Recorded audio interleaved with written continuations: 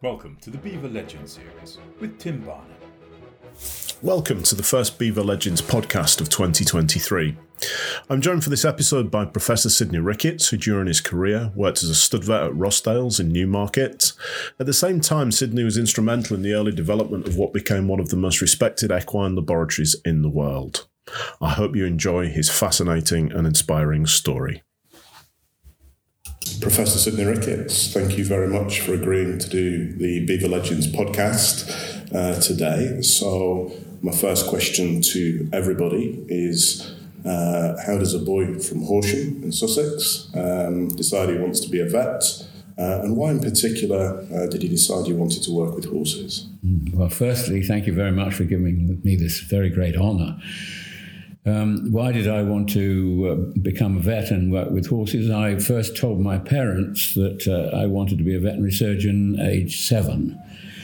And they were very pleased and supportive and helped to organise me spending time down in Sussex, which was at that time very much a farming and agricultural community, with farmers of all sorts, from cattle, sheep, pigs, poultry, and then with veterinary surgeons looking after small animals during my school holidays. I was lucky enough to have a local excellent grammar school which provided teaching and guidance which made examination success possible. I gained access to Bristol Veterinary School, which local vets had advised was the one to go for in those days. I managed to gain one of 33 places when I joined the school. At Bristol Veterinary School, they had wonderful mentors and excellent teaching, both theoretical and practical. They had a wonderful foster vet system at Bristol, which I had a super foster vet, Di Williams at Salisbury, John George Wright's old practice at Salisbury, now Endell Equine Hospital. And he was very much a practical farming, mixed practice veterinary surgeon of high caliber, both as a clinician and as a teacher. He was an external examiner at the Bristol Veterinary School. And he was a very friendly man and welcomed me to both the practice and his family, and we got on extremely well. But at that time, I thought my future would be undoubtedly with dairy farming, but he looked after 2 excellent equine stud farms in the area, and I soon decided that this was magical and switched my interest to equine stud medicine. He recommended that I saw my specialist practice at Rossdales in Newmarket, the new Rossdales equine practice of Peter Rossdale and Michael Hunt. And amazingly, Michael agreed to have me see practice with him, which I later realised was a real honour. And amongst many, many other things, I saw 36 normal foalings in 3 weeks. In days before the mobile telephone, I was lucky enough to have a small Austin A30, which I used to pop around with and sleep in the stud groom's sofas in the foaling boxes. And that was a wonderful, wonderful experience. And I immediately thought that I'd died and gone to heaven. And from then on, this was my aim in life. At Bristol Veterinary School, John David, who taught equine reproduction, and I got on very well, and he recommended that I applied for a Turon Fellowship at the University of Pennsylvania, and explained all about that. And so what was that fellowship, the Turon Fellowship? John Turon and his wife was a military man involved in the Second World War, fell in love with United Kingdom, and decided that he would sponsor. His wife was from the Dupont family, and they decided that they would sponsor 15 students from the University of Pennsylvania to come and spend a year at a university in the United Kingdom. And in reverse, he would sponsor 15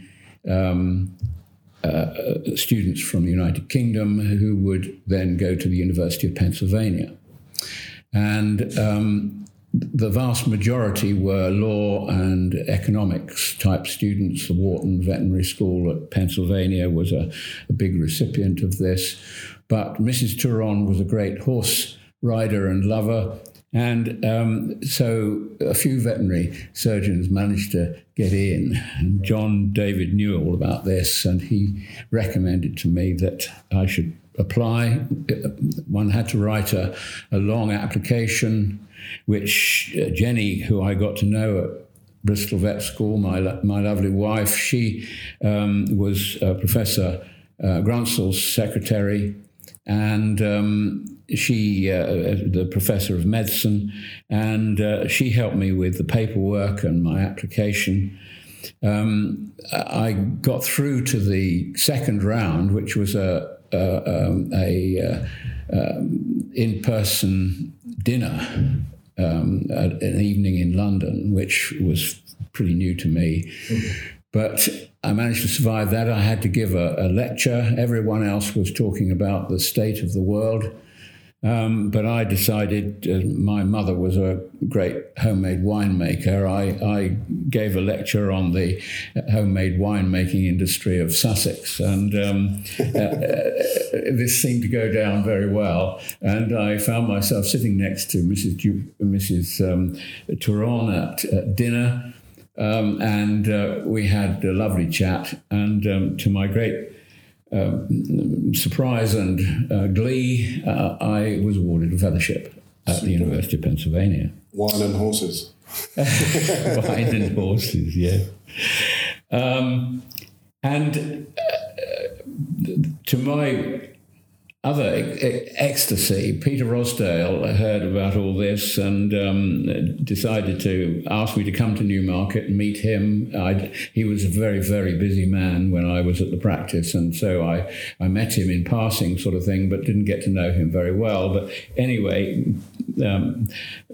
Michael Hunt had obviously chatted to him about me, and they had me down and we had a chat, and they offered me an assistantship with a view to partnership when I came back from America, which was absolutely amazing. That made me the 5th veterinary surgeon, and that was incredible. And the practice was quite in its early stages at that point, wasn't it? Very much so. It was only in Newmarket at Beaufort Cottage Stables. Peter had bought Beaufort Cottage Stables from Mr. Lloyd of Ruston and Lloyd's, the solicitors.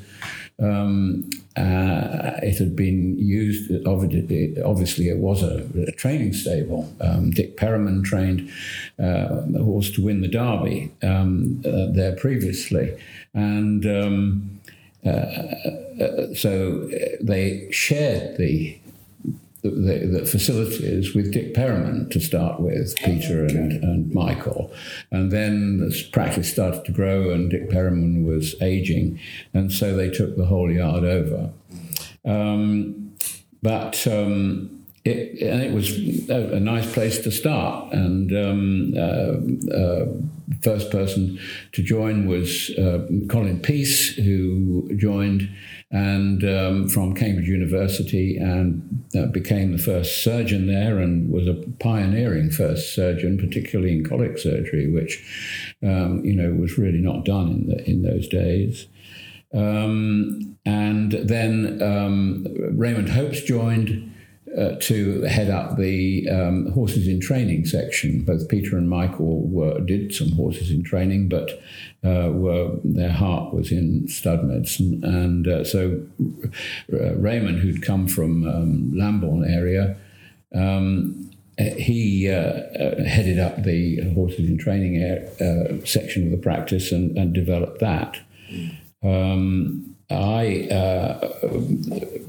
One of the reasons why my introduction, I suppose, was opportune was that Leo Mahaffey had left the Animal Health Trust. He was an Australian pathologist, and he was a great friend of Peter's, or became a great friend of Peter's, and he started the embryonic clinical pathology laboratory at Rosdale's there, but sadly he died unexpectedly. Really when I was in America. And so therefore, when I came back, having done an honours BSc in biochemistry intercalated in my course, I obviously had an interest in that field, and that rather fitted well, I think, in Peter's mind as for the future of the laboratory, which he was trying to hold together, as well as looking after far too many stud farms. And so I came as his assistant to start with, helping him. And he immediately gave me responsibility for the laboratory, and which was embryonic, which again with Jenny. Jenny had been a secretary in many areas at Langford, and she had experience of helping the clinical pathology laboratory at Langford, and so that fitted very, very well. And we became a great team. Yeah.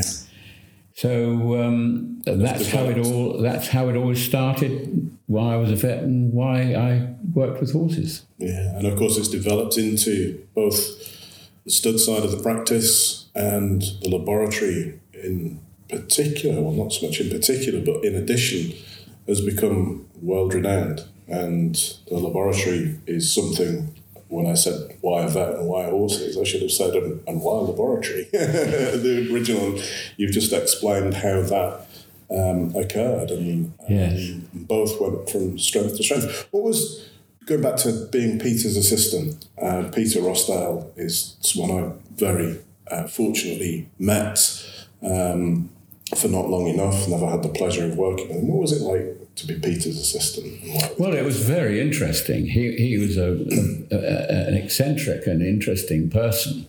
He worked at breakneck speed, 24 hours a day, 365 days of the year, as needed by his clients. He was the son of an eminent medical practitioner in London, and he obviously took his lead from that. He was he gave great responsibility to people working under him, but he demanded very high standards, and that was good for me because it made me pay attention and follow his lead. And undoubtedly, my life is one of standing on the shoulders of great men, and in particularly Peter Rossdale. His clients loved him, and because they could see that he was completely dedicated to looking after their and their horses' needs. And he was providing a level of science and new thinking and new inquiring methods of practice and new channels of treatment that they found very refreshing and exciting. And he made tremendous friends. And it was a great honor to work with him. But then when he had decided that you'd helped him enough, as it were, then he'd move on and to someone new, and he'd give you responsibility then to take over. This was his whole idea.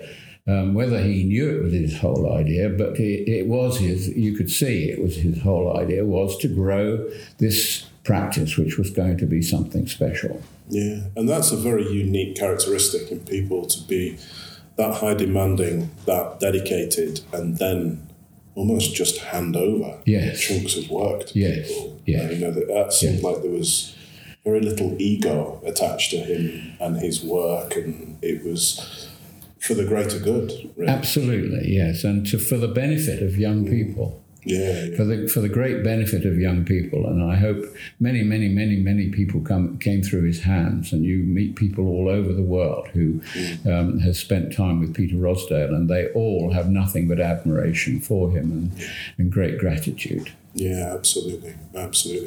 So I'm assuming from that my next question to everybody is, who are the legends you've looked up to in your career? And I'm taking that as absolute, that Peter is one of those legends in your career, and so absolutely instrumental. Absolutely, and probably one of the pinnacles.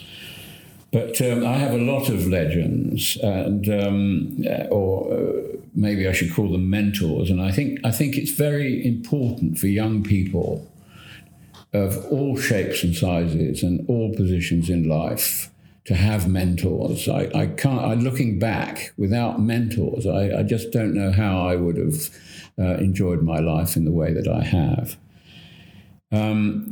Thinking about a list, if you like.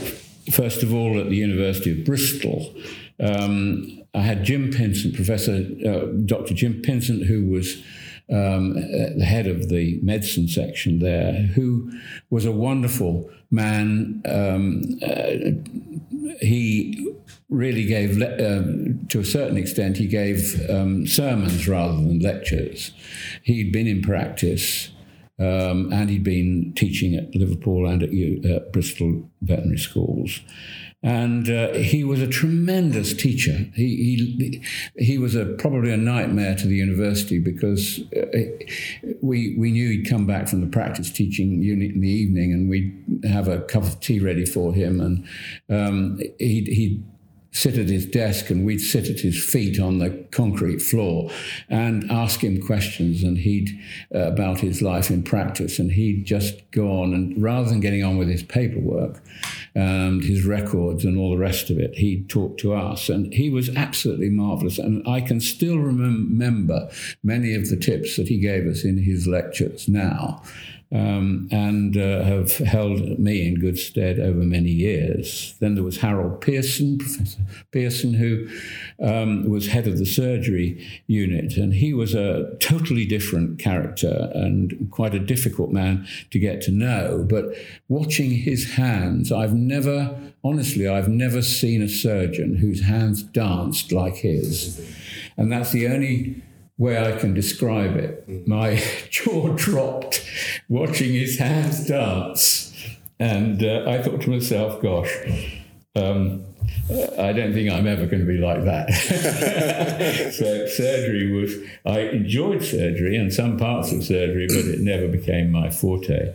John David was another great mentor. He was a wonderful man to talk to. He was the equine reproduction person, or the veterinary reproduction person at Bristol.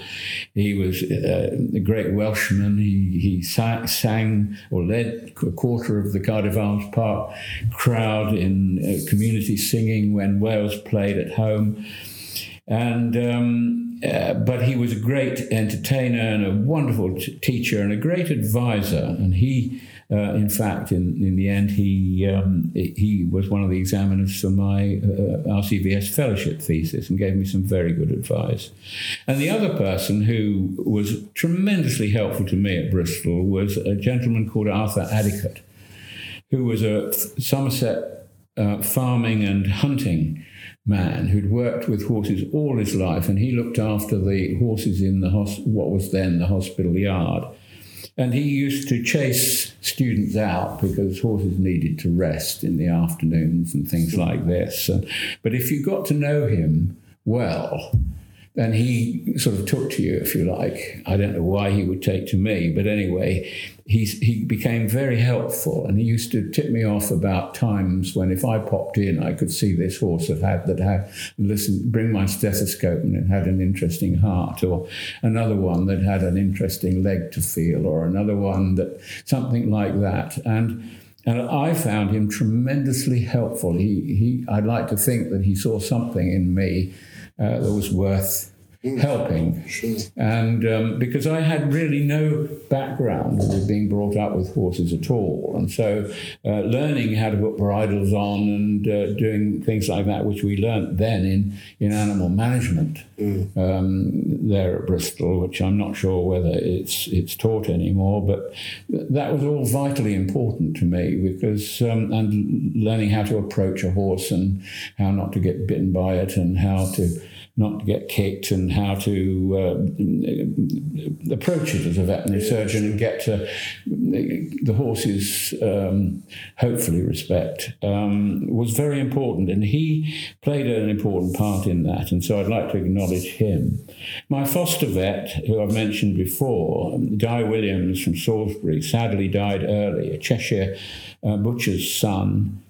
He was a marvellous, marvellous practical veterinary surgeon, good thinker and educator and examiner at Bristol. And as I said before, he was basically a mixed large animal veterinary surgeon, but he had these two major stud farms in the Salisbury area. And I'd never been exposed to this sort of work, the examination of mares internally, their ovaries and their reproductive systems, and monitoring them for getting covered by the stallions and then the pregnancies. And my eyes widened and my ears opened, and I thought, this is just wonderful work, and it's very enjoyable, and I'd really like to do more of this.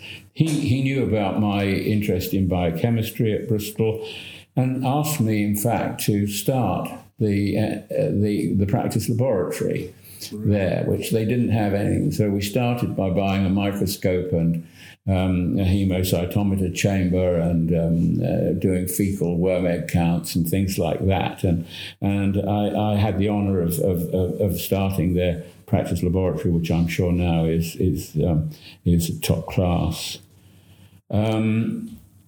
But he also gave me, once he saw the way my interest was working, he gave me a wonderful piece of advice. And maybe it sounds a little bit like blowing our trumpets, but I remember his precise words. He said, "Sidney, you must do your specialist equine practice, seeing practice, at the new Rosdale and Hunt practice at Newmarket." He said, "They will undoubtedly set the equine veterinary world on fire." And in the fullness of time, I think that he wasn't wrong. And I'm very proud of that. And I'm very thankful for him for giving me that advice. And again, I can't thank Michael Hunt enough for actually agreeing. When I phoned up and spoke to the secretary, I got the message back that Mr. Hunt would let me see practice with him. And I don't know whether Guy Williams ever spoke to Michael, but anyway, I realise now what an honour that was. And I would say, in addition to that a lot of that fire was fueled by your work as well. The Rosdales did become incredibly successful and are incredibly successful, and a huge amount of that is, well, the reason why being interviewed as a Beaver Legend. So a lot of that was due to your input into the practice, and I don't think anyone would say anything different. Well, it's very kind of you to say that, and thank you. So at Rosdale's, obviously, Michael Hunt and Peter Rosdale were tremendous legends that I look up to.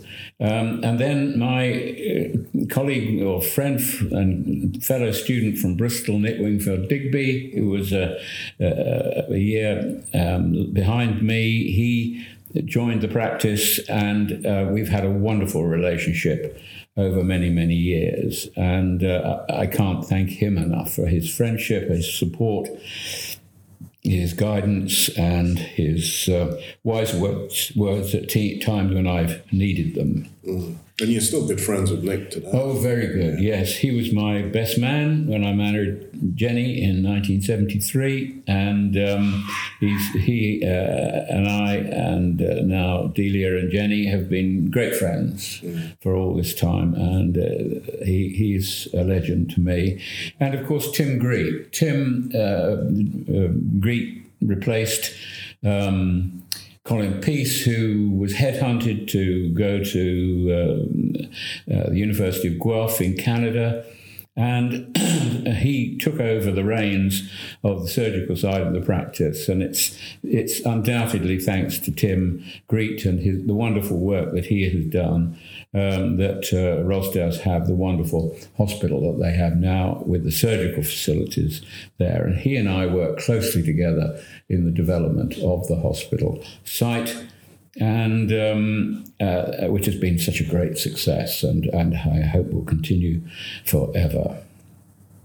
At the University of Pennsylvania, New Bolton Center, again, wonderful mentors. It seems to be a time when there were people at the veterinary schools who had experience both in practice and in academia, and wanted to give this advice and help to students, particularly those that they seem to get to know. And I was very lucky to be a student at that time, I believe. Professor Charles Raker, who was head of the school, he was a very, very kind man.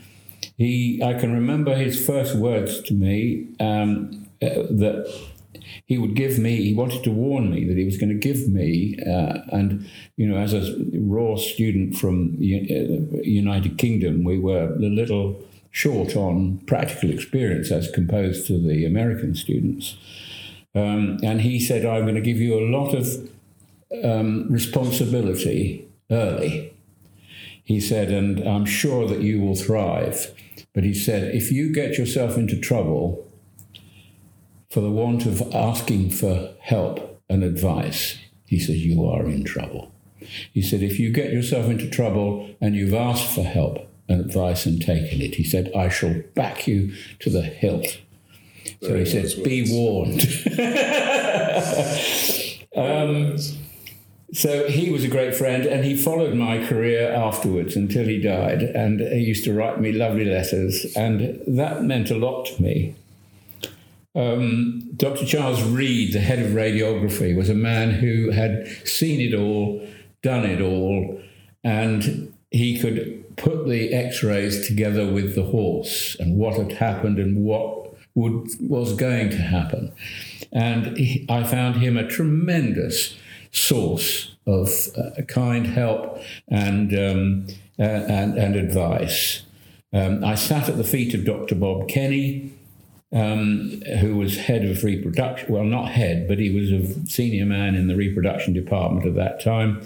And of course, he was the first person to publicize the use of, devise the use of endometrial biopsy, which became a great interest to mine in practice. And I sat at his feet, and he was very kind to give me a lot of advice.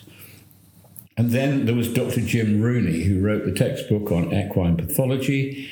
And he was a very flamboyant character, but a great lecturer and a great demonstrator of equine pathology. And I learned a great deal sitting at his feet. At the end of my time at New Bolton, I tacked on a month at Hager Davis McGee in Lexington. And again, Bill McGee very, very kindly agreed to take me on. And he was such a kind man, and introduced me to his family, and I had meals there. And he took me around day to day, and I saw the way that equine stud medicine was practiced in Lexington. And that was very, very helpful. And I thank him from the bottom of my heart. He was a great mentor at that time. And I also would just like to pick out Art Davidson, who I didn't spend a lot of time with, but he was the senior man in the horses in training side there, both thoroughbred and standardbred. And I think, other than Raymond Hopes, who has the same approach, kind, quiet, confident approach to a horse, Art Davidson showed me what it was to approach horses in the right way, and to get their confidence. And I'd seen a number of veterinary surgeons who, over my time, that by then that they would upset a horse by the way that they approached them. And both Art Davidson and Raymond Hopes were two magicians in that area, and they taught me a great deal. So that single month in Kentucky was a great help. And then back here, following on from the work at Rossdale's, I was privileged to be practicing here when contagious equine metritis hit Newmarket in 1977. And Charles Frank, a veterinary surgeon, a very experienced veterinary surgeon from the Lambourne area, was asked to be, I think he was head of the HBLB, Horse Race Betting Levy Board Committee, investigating this condition, the cause of which was unknown at that time. And he very kindly co-opted me to the committee.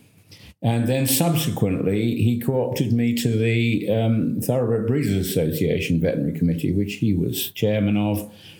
And that led to my 45 years serving on the TBA Veterinary Committee and still being their joint veterinary advisor. And I thank him very much for his intervention and getting me involved with those two important committees, which I'm very proud of. And another mentor, really, is Kirsten Rousing, the owner of Landwade Stud in Newmarket, and of course an international businesswoman. I've been very impressed to get to know her and to lead an active role as joint veterinary advisor for her Alvarado Trust, which provides funding for equine veterinary research. And that's has been a great part of my life in retirement, and I thank her for that and for the advice that she's given me. And probably not lastly, but the last one on my list, many of my clients. I've got to know, I've been lucky in life to have the most wonderful clients, and many of them have become friends. And I'm very, very grateful to them for that. To me, being a veterinary surgeon is not just looking after animals, it's looking after their owners, trainers, riders, whatever. Unless you look 50-50, unless you look after both the people and the horses, you won't be as successful. And the horses are usually the easy bit. Well, again, I think if you give the service that they're looking for and they respect you for the service that you don't have to be right all the time. You don't have to create magic all the time, but if they see that you've really given a good service, tried your best, you've given them right advice at the right time, you've been there for them at the right time, and many of them were round the clock, and therefore one has to be available when they want you. And if you show them that that's the way you work, they will become good friends, they will respect you, and they'll ask you to look after their horses, and they'll recommend you to other good people. And that's the way I believe that Rossdale's have developed the practice that they have. From the 5 vets when I joined, I was number 5 there are now more than 60 veterinary surgeons working at Rossdales. And as you well know, and there are Rossdales have a world-leading equine hospital as well as a practice. They have branch practices, and it's a very big organisation compared with the little 5-vet practice that I joined in 1972. So I've been so privileged to have all these mentors that have been very, very important to me during my career. I think that's it. And my life. Yeah. Because my life has been my career. Yeah, very much. And I think, as you explained yourself, it's the importance of mentors on your career can never be undervalued for anybody, really. And I think you've emphasised that and explained why that has happened. And you've become a better vet, and the practice that you've worked in has become a better practice with those mentors. And as you said earlier on, standing on other people's shoulders is always the best way to fulfil your life and create the practice that we now have today. So just as a little interval for work, my next question to you is, what are your passions away from work? And at the moment, obviously, as many of our listeners know, you retired a few years ago, so hopefully you've managed to fulfill a few more of those passions since retiring. But what do you enjoy out of the equine veterinary world and the equine industry? Well, fundamentally and most importantly, my family. I'm very lucky to have a wonderful wife, a very supportive wife. Jenny, I met at the University of Bristol when I was a student. And as I said before, she helped me with my Turon application. I went to America, Jenny went to South Africa. We met when we both came back at Langford Games and got together again. And Peter Rossdale was looking for a new secretary, and I said to him, I know a very good veterinary secretary, and the rest is history. And we've been a great team. Jenny's been so supportive to me, a farmer's daughter. She knows how important it is that a veterinary surgeon is available when needed at a farm, when the stock are ill or injured, and she knows what it's like on a Christmas day when her father needs to go and see an animal. And so she's always been supportive to me and understanding in the fact that, when I need to go, I need to go. We love walking and in the wilds and the wild environment, and so we still do quite a lot of walking. We're lucky. When we first came, Jenny from the Mendip area of Somerset and me from the Weald of Sussex, between the South and the North Downs, we both thought that East Anglia was going to be very flat and difficult perhaps to get to love. But the very reverse is true. East Anglia is the most wonderfully beautiful place in a different way, with its skies and its sunsets and its wildlife and with its waterways and its wetlands and its way of life, and we love it. And there are so many areas that one can walk here with our little dog, and we've grown to absolutely love it. We've done a fair amount of narrowboating in our time, not to the extent that we've bought a boat, but we've enjoyed that. And when I retired, which of course was quite a watershed in our lives, Jenny decided that I needed some diversion, and she bought me Mary Berry's baking book and said, "You like cakes, you can be the family baker. So I now do bake for the family, and I get some good ratings sometimes. So we're going to see you on TV? So that's all right. Soon? Absolutely not. No. I think that would be far too stressful for an old man in retirement. And the other thing is having the honour of living in a lovely old house next to the historic church in Exning and listening to the bells. I learnt to bell ring as soon as I retired, and I now consider myself a bell ringer. So and that's great fun. And I ring at both at Exning Church and Newmarket Church. That's great fun. I was distraught when Her Majesty died, as we were on holiday in North Yorkshire, and so I thought I should be at Exning and Newmarket the following morning. So I rang and made sure that they had enough ringers, which they did, and then I remembered that there was I'd been told there was a very good church next to Whitby Abbey in North Yorkshire. Yes. And so we drove to Whitby Abbey the next morning and sat with the idea of sitting on a bench and listening to the bells toll for Her Majesty.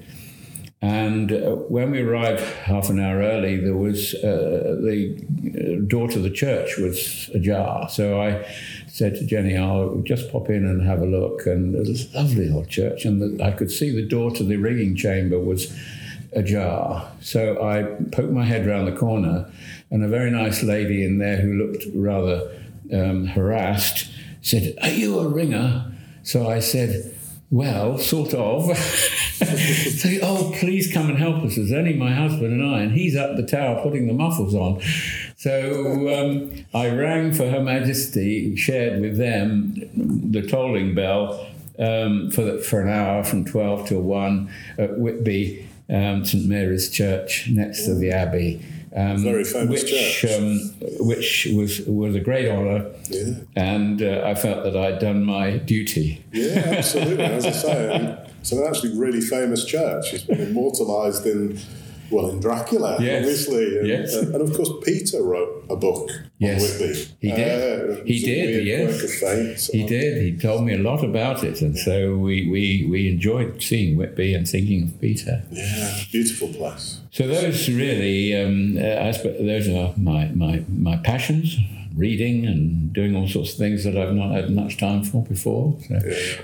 And the other thing is to try to keep up with what's going on at Rossdale's, which has been the great interest of my life and always will be until the day I depart. Yeah, well, you don't live too far away from the hospital anyway. So moving back to your career, the question is, would you do anything different in your career if you did it again now? Well, I hope this doesn't sound a bit cocky, but honestly, I can't think of anything substantial that I would do differently. I've had the most wonderful way of life. I always consider, and I've told many young people over the years who've sometimes looked at me quizzically, that I have never had a job. I've never had a job. I've had the most wonderful way of life that anyone could ever have. I've had the wonderful support of my wife and family, and I've been exceedingly lucky. So I cannot think of an obvious thing that I think, God, I wish I'd done that differently. You know, I've been a very, very lucky man, both personally and privately. And I said to many of the students that I've taught over the years at Bristol and the Royal Veterinary College in Cambridge that I've been very, very lucky. I've never had a job. I've had a most wonderful way of life, and for that I'm exceedingly grateful. Well, that's lovely to hear. And yeah, it's brilliant to hear that someone like yourself has had such a happy career and have enjoyed it from start to finish.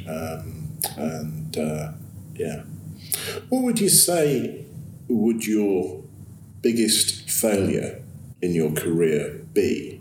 And did it change you in any way? Yes. Well, I suppose I can't think of a really big catastrophe. That's good. I honestly can't. It seems as if I've got a selective memory, but I honestly cannot think so. But undoubtedly, my difficulty when senior partner of Rossdale's was to understand and come to terms with the fact that the world was changing, particularly to understand the needs of colleagues who, I have to say, were very few in number, who did not look upon their career at Rossdale's, in my humble opinion, as a way of life in the way that I did. I suppose I expected everybody to think in the same way that me, which was probably stupid. And thankfully, this didn't lead to absolute catastrophe, but it led to changes in partnership options at Rossdale and eventually to my retirement, and which was quite right. We discussed this in terms of the good of the practice and came to the conclusion that partners should retire at 65. And I think that was right. There's no doubt that chasing horses with colic around a box when you're 65 is not perhaps as safe as it was when you were younger. And also, the even more important part is the practice, if it's a good practice, gains wonderful, what I call top guns. I like to think I was a top gun in 1972, and Peter saw that in me. And I saw top guns in our practice when I was in my 60s. And they will not wait forever for partnerships. And if aging partners don't retire, they will move on and the practice will lose them. And that's a tragedy. So therefore, we decided that we would, the partners decided that they would retire their partnership at age 65. And I was the first partner to come to that. And the legal beagles said, we can fight that on ageism. And I said, absolutely not. It's the right thing to do for the partnership. Young top guns took over my areas of responsibility within the practice and are now looking after it in a much better way than I did. And so the partnership thrives and the practice thrives too. And it's absolutely the right thing to do. And I was a bit slow to understand that, perhaps, but I don't look upon it as a catastrophe. It was an evolution. And your family have benefited from more cakes being baked as well. I hope so. Yes, I hope so. No, that's great. So you've mentioned a few things along the way, and feel free to emphasise those now, but what would you say would be the things that you're the most proud of in your career? Okay, well, that's I've got, again, a long list. Firstly, of course, my family. I love my wife, sons, daughter-in-laws, granddaughters dearly, and love spending time with all of them. And that has to be number one, and particularly in retirement. It's a great joy and a wonderful thing to have. Secondly, being offered an assistantship with a view to partnership at Peter Rossdale's practice in 1972, and for being a part of its equine practices and its pathology laboratory's successful growth and development from 5 vets then to 60 and more vets now over a period of 40 years, and now in retirement being retained as a consultant, which is a great honour. Being encouraged by Peter Rossdale and supported by my wife Jenny as a wife and a secretary to gain my RCVS fellowship by thesis. It was called Histological and Histopathological Studies on the Endometrium of the Mare in 1978. Peter was very much the driver for that and the encourager. and Jenny, with her experience of helping young veterinary surgeons at Bristol with their PhD theses, was a tremendous help of getting it onto paper and getting it into for examination. Being awarded Foundation Diplomate status in equine stud medicine by the Royal College of Veterinary Surgeons and recognised specialist status in 1991. And for examining candidates for the RCVS Equine Stud Medicine Certificate and Diploma, which I did for 10 years from 1988. Being awarded honorary membership of BEVA in 1996 was a great honour, and Jenny was, again, very much a part of that, as we had run together a number of very successful equine stud medicine courses in Newmarket on behalf of BEVA. I'm wonderfully proud of being awarded Lieutenant of the Royal Victorian Order by Her Majesty Queen Elizabeth II for services to the Royal Studs in 1998 when I was Senior Veterinary Advisor at Sandringham Stud. That has to be the great honour of my life. Being awarded membership of the European College of Equine Internal Medicine as a de facto specialist in 2002. Being awarded Fellowship of the Royal College of Pathologists by submission of public works in 2004. Being given the opportunity to teach equine stud medicine to undergraduates at the University of Bristol Veterinary School, which I did for 31 years from 1985. And the Royal Veterinary College, which I did for 7 years from 2011, and to teach equine medicine subjects at the University of Cambridge Department of Veterinary Medicine, which I did for 5 years from 1990. To actually give something back and to teach veterinary students after the wonderful time that I'd had as a veterinary student was an enormous honour, pleasure, and it was a great fun. And I would have, I like to think that I got good response from the students, a number of which who would send me a postcard in the old days or an email latterly or a text message to say that they'd enjoyed this or that and they got another question. And I got great pride and satisfaction from that. That's great.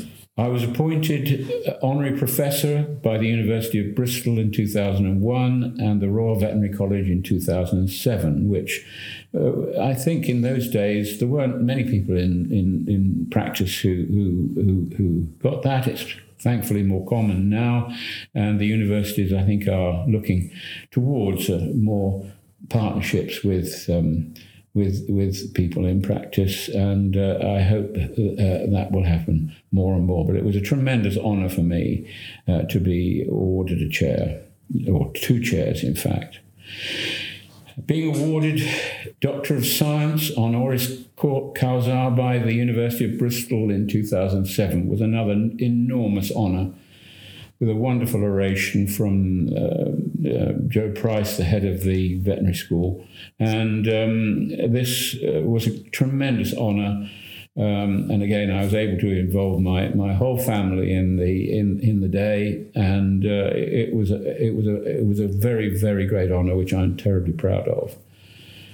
Being a member of the British Horse Racing Authority's Veterinary Committee for 10 years, from 2010.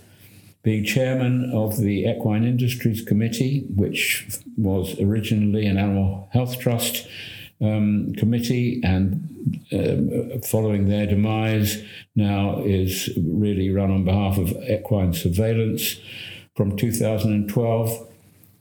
We have 75 people on the books from all over the world, which is a great honour and achievement, I think.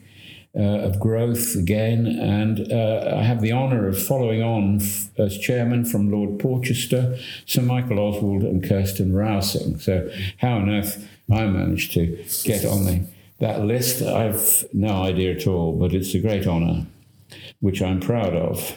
I'm very proud of co-authoring with Peter Rosdale the at the time textbook Equine Stud Medicine, published in 2 volumes in 1975 and 1980.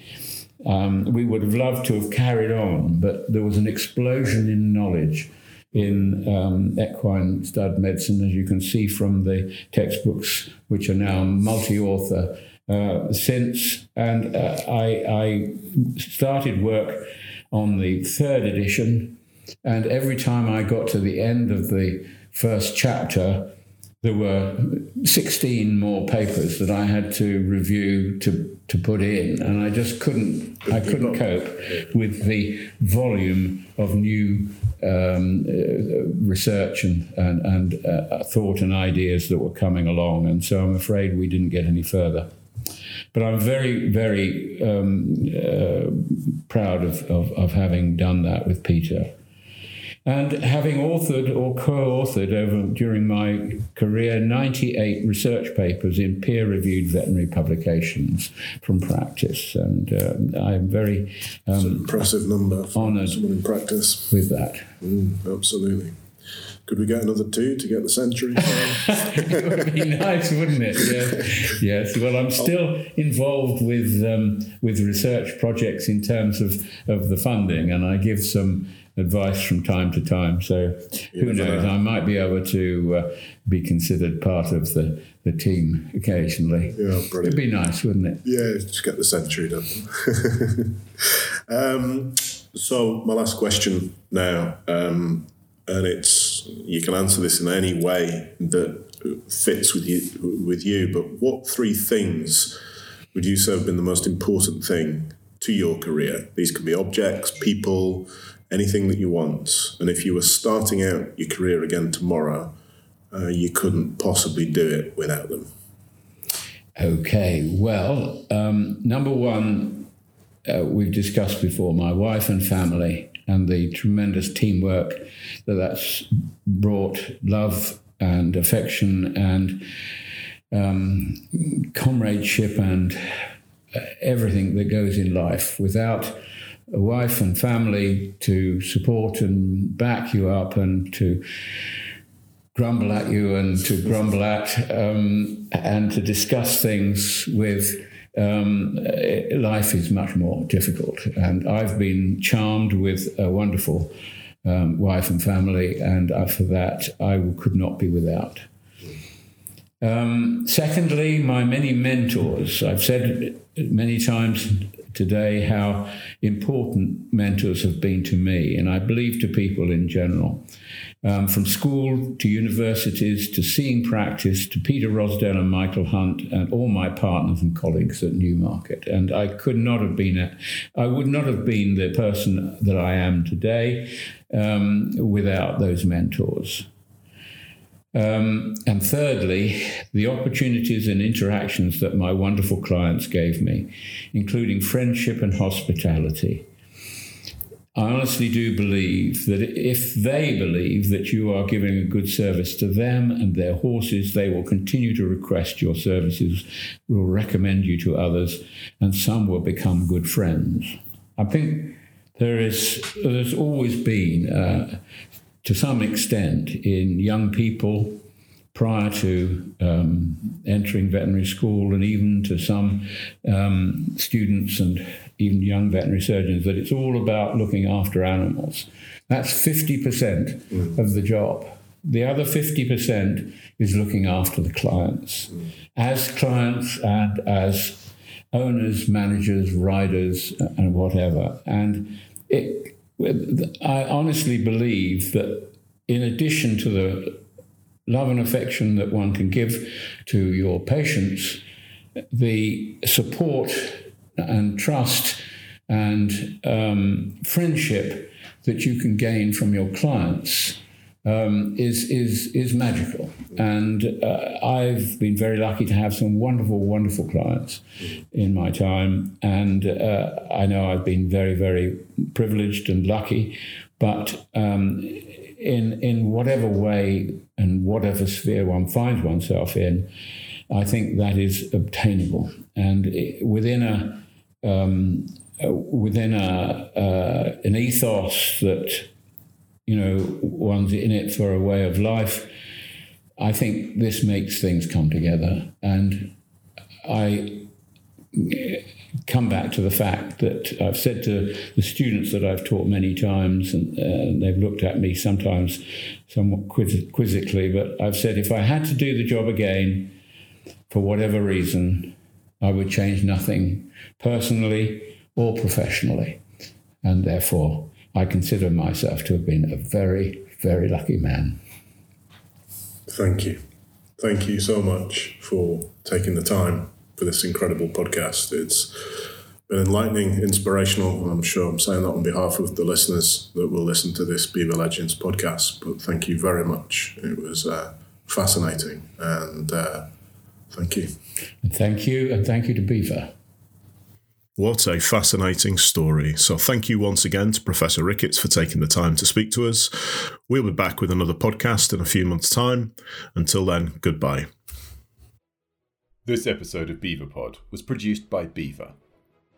For more details on the benefits of your Beaver membership and the products and services offered, please go to our website at www.beaver.org.uk.